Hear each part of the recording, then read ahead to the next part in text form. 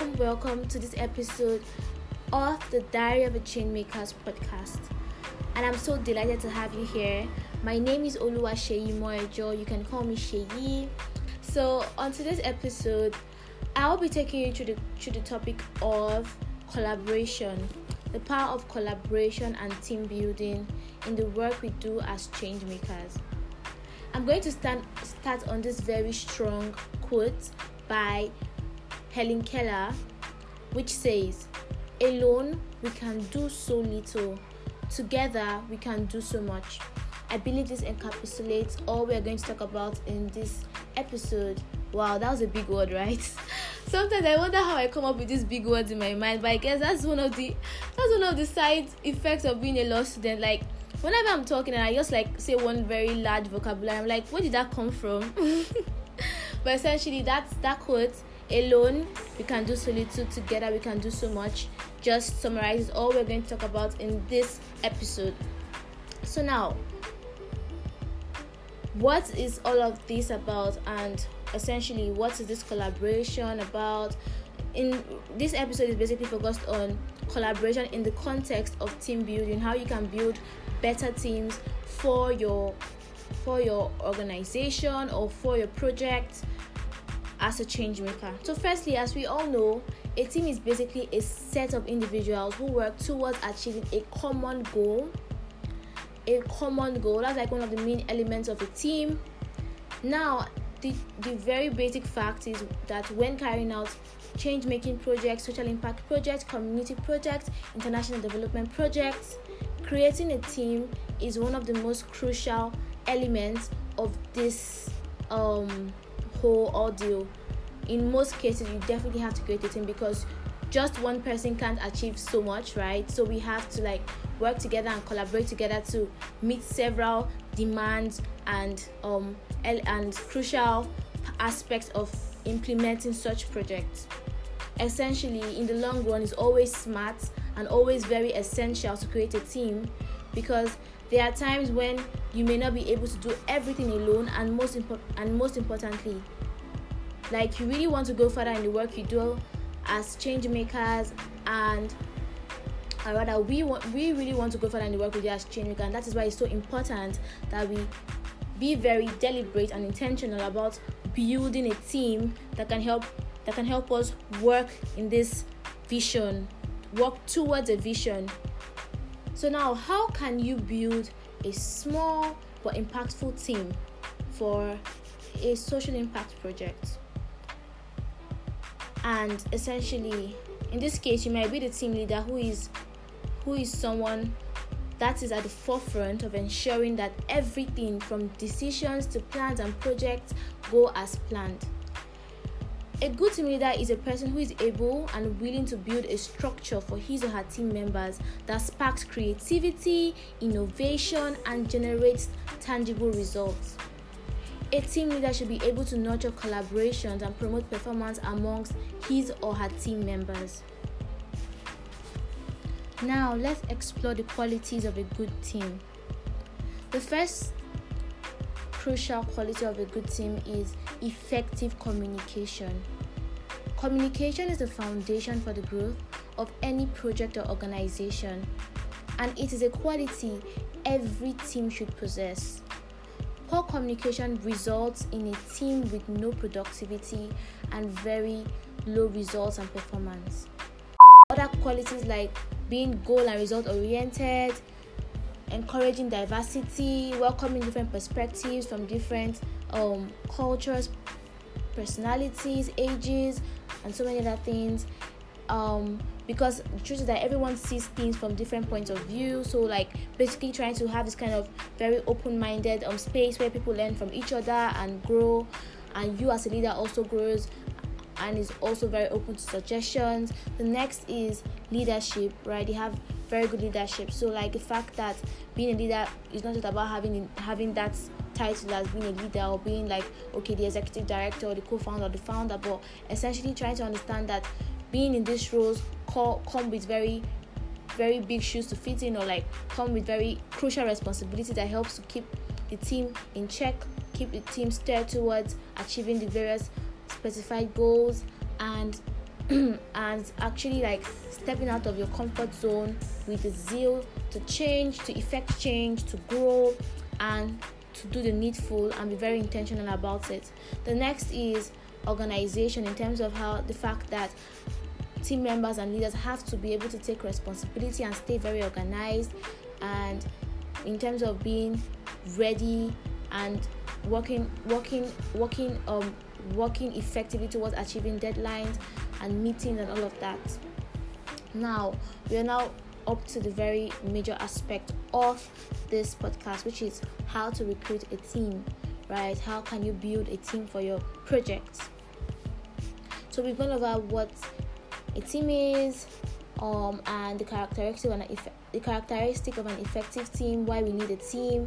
Now we're going to go into like how we can build teams and collaborate towards creating impacts. The first is you have to ask yourself these questions. What roles do I need for this project? Like what roles? Like list them all out.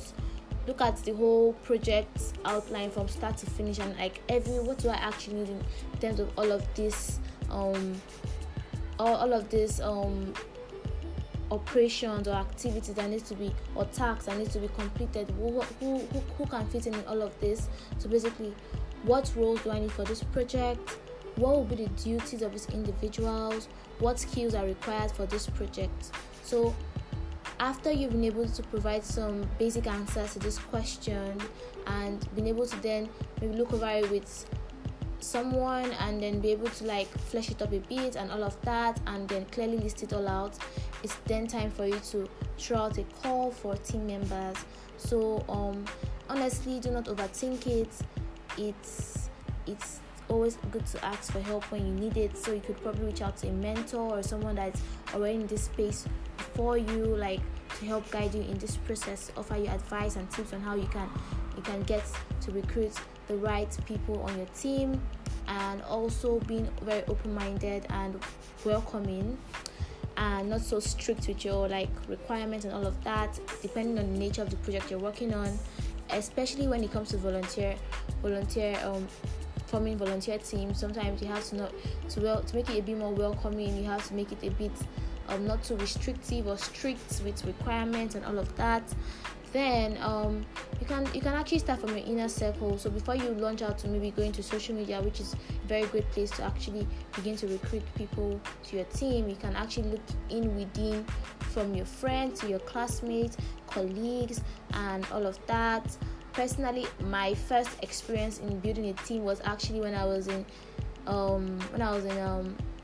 high school, that's secondary school, and that was forming a school club. It was interesting actually. I remember having to speak to friends about it, and I remember having to go around classes to invite people to join our club. It was actually very tedious, but that was in a school setting, right?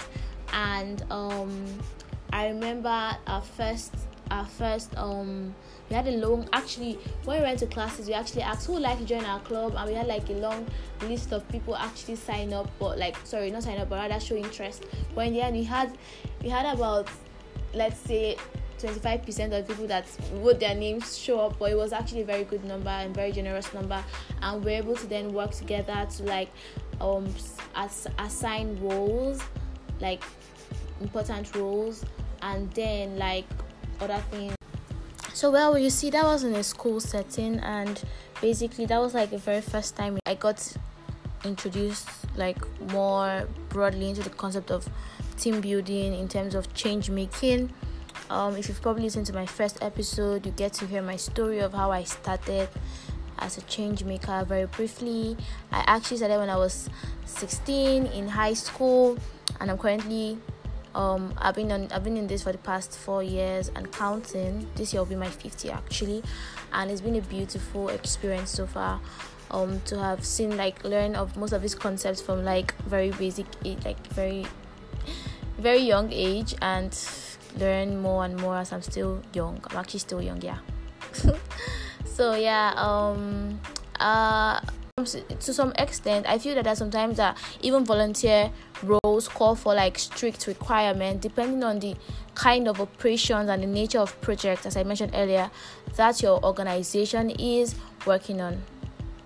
And so after you've been able to we've gotten some interest, the next will be then to designate roles to people, and like the people that have shown interest, and like basically trying to evaluate them on some certain criteria. It could be based on, let's say, their capacity, most times their capacity actually, then their time availability. That's in terms of volunteer projects. For instance, you can't put someone, let's say someone has offered to volunteer at least 2 hours a week. You can't put such person in a very crucial project that let's say a role. You can't put such person in a role that would probably require a lot of time and then expect the person to deliver on that. It can't just happen. They have already told you what you should expect from them, and then you shouldn't really have too much expectation. You should work with what they have offered and try to see how you can probably, if need be, recruit for that specific role that maybe you haven't just really gotten that specific person. So there are two things that you should always take to mind when you are designating roles, especially for volunteer teams. This has been two things I have taken note of over time in my volunteer team recruitment and all of that. The first thing I've taken note of is their strengths and weaknesses, how can I win, in what role would this person be able to perform better at, and how can I support such person in the weaknesses or their gaps, right, through another role or through my role, right? So basically, understanding your team members' strengths and weaknesses will help you to better understand each other and set up some kind of structures that would help prevent things like conflicts or prevent things like not meeting expectations and all of that. The next I would like to talk about is knowing their availability, their time availability. Right, so most times, especially for volunteer projects, you have to maybe ask them up front, how much time are you offering, and how much time would you be able to would you be able to give on a weekly basis to this course. And with that time, with that being stated, you try to understand their availability and time commitment and put them in roles that would fit into that. And if it's not possible, maybe all the roles you have on ground is a bit more demanding, and you haven't particularly seen someone that's offered to fit in for a longer time, you probably still have to maybe still do another call or leave your call for your volunteers open, right? So most times volunteer recruitment can be in various forms. It can most times just be a form. You can fill a form depending on the kind of volunteer team you have. So at Recycle previously we've had a very large volunteer team, but then our very first form of volunteering was very large. Actually, we had so many people come in, and then it was very, very flexible. Almost anyone could come in, right? If you're just we're just based on, are you ready to take action? Okay, come join us, something like that. But then as we grew, as we became as we've been growing and evolving, we have been able to create some other kind of structure. So firstly, we then had a core team, and then we had a larger team of volunteers. And so now, but however, Recycle is taking on more intensive tasks. More intensive projects this year and the next phase of the work we're doing. And we realized that when it comes, because as at last year we had a core team of about 13 people that were really we're close knitted together. We had meetings almost every week, not almost every week necessarily, but let's say roughly we had over let's say 40 team meetings or 30 team meetings last year. So we had it such that we have bi-weekly or weekly meetings from time to time to keep ourselves connected and well charged towards the various tasks we have at hand for that week. And then we had a larger team of volunteers that were mostly if you had a task and there was someone that had a particular skill relevant to that, they'll probably work with one of the core team members to then achieve that particular task regarding a project. But then we realized that it was actually difficult to manage the larger volunteer team, right? And so right now we are still trying to see how we can work around that. So we are currently working on having just a core team of about maximum of 15 to 20 young people working with us on these ideas in a voluntary capacity, at the moment. And then we may have some like we then want to form like a kind of network called the Friends of You Recycle Initiative. So you're not necessarily a volunteer, but when opportunities, let's say we're having an event and we need more hands on deck, we can call out to you. Or you're probably in a city where we're coming to come and do a program or project, we'll call out for your support. Or we need support in maybe like broadcasting an event announcement, reach out to you for support. And then we've had like good reception of that from our previous volunteer base, right? And we want to see how we're actually going to test run that and see how it goes. So the next and I think the final aspect of this episode is how to engage your team over time. Now, before I go on, if you've listened up to this point, thank you so much. Please don't forget to hit the subscribe button or the follow button, and also give a rating to this podcast. Also, I'd really appreciate that. You can also leave a review. That would be fabulous. Thank you so much. Now, so how to engage your team over time? Having a team is awesome, but how can you engage them so that they can always remain motivated to push further? Because engaging your team is crucial for success and continued operations. When you're able to engage your team effectively, it will help in bridging the communication barrier. So let's look at this together. So the first thing is that it's a very good practice to actually engage your team regularly. So basically this can range from building relationship with each other to grow the team bond, to keeping them updated on the project outcomes, action plans and action points and all of that, and also following up with them to understand how their tasks are going. Maybe they have some challenges along the way and they're probably skeptical about asking, or they have not particularly considered asking for help. Basically trying to see to form a kind of space that is very makes everybody feel welcome, makes everybody feel at ease in asking for help and support, and making sure that like it's a very enjoyable process for everyone. Like it doesn't feel, especially when it comes to volunteer teams, it doesn't feel like too rigid or too difficult somewhat. So then the next thing is, still on what we've said, establishing excellent communication. Basically trying to always keep your team informed about various ongoings at the organization or concerning the project.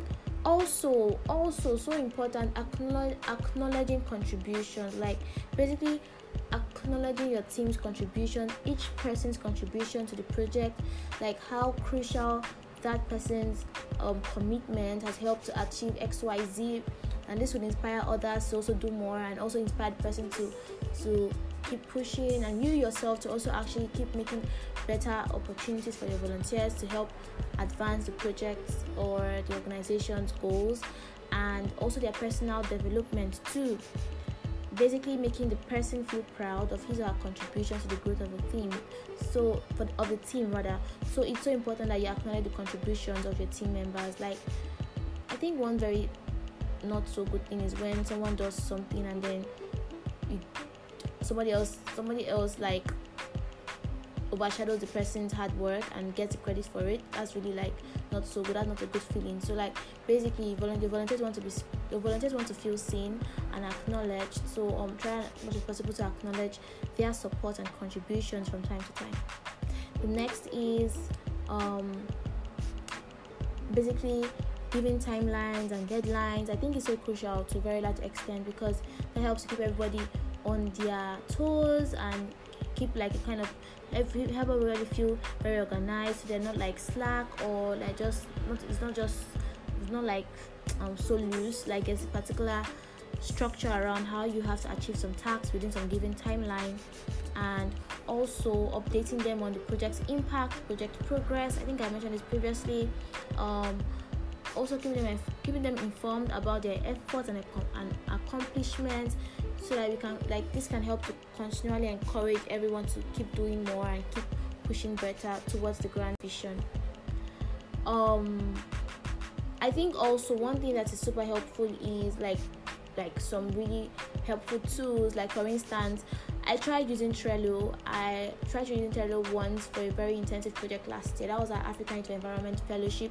It had different aspects of it, and most of my team members, in fact all of my team members, we are like based in different locations in Nigeria, so we work remotely. And so like the Trello board, an app, was so helpful to helping us to manage our time properly in view of deadlines and handle projects and ensure that we aren't leaving any crucial aspect or any aspect at all undone or forgotten, right? And so that was like, it was really good. It was quite hard to set it up, but it was actually very effective. Like, it helped. It was because that was like the beginning part. We used the Trello app. We used the Trello app mostly during the beginning part, and it was so crucial to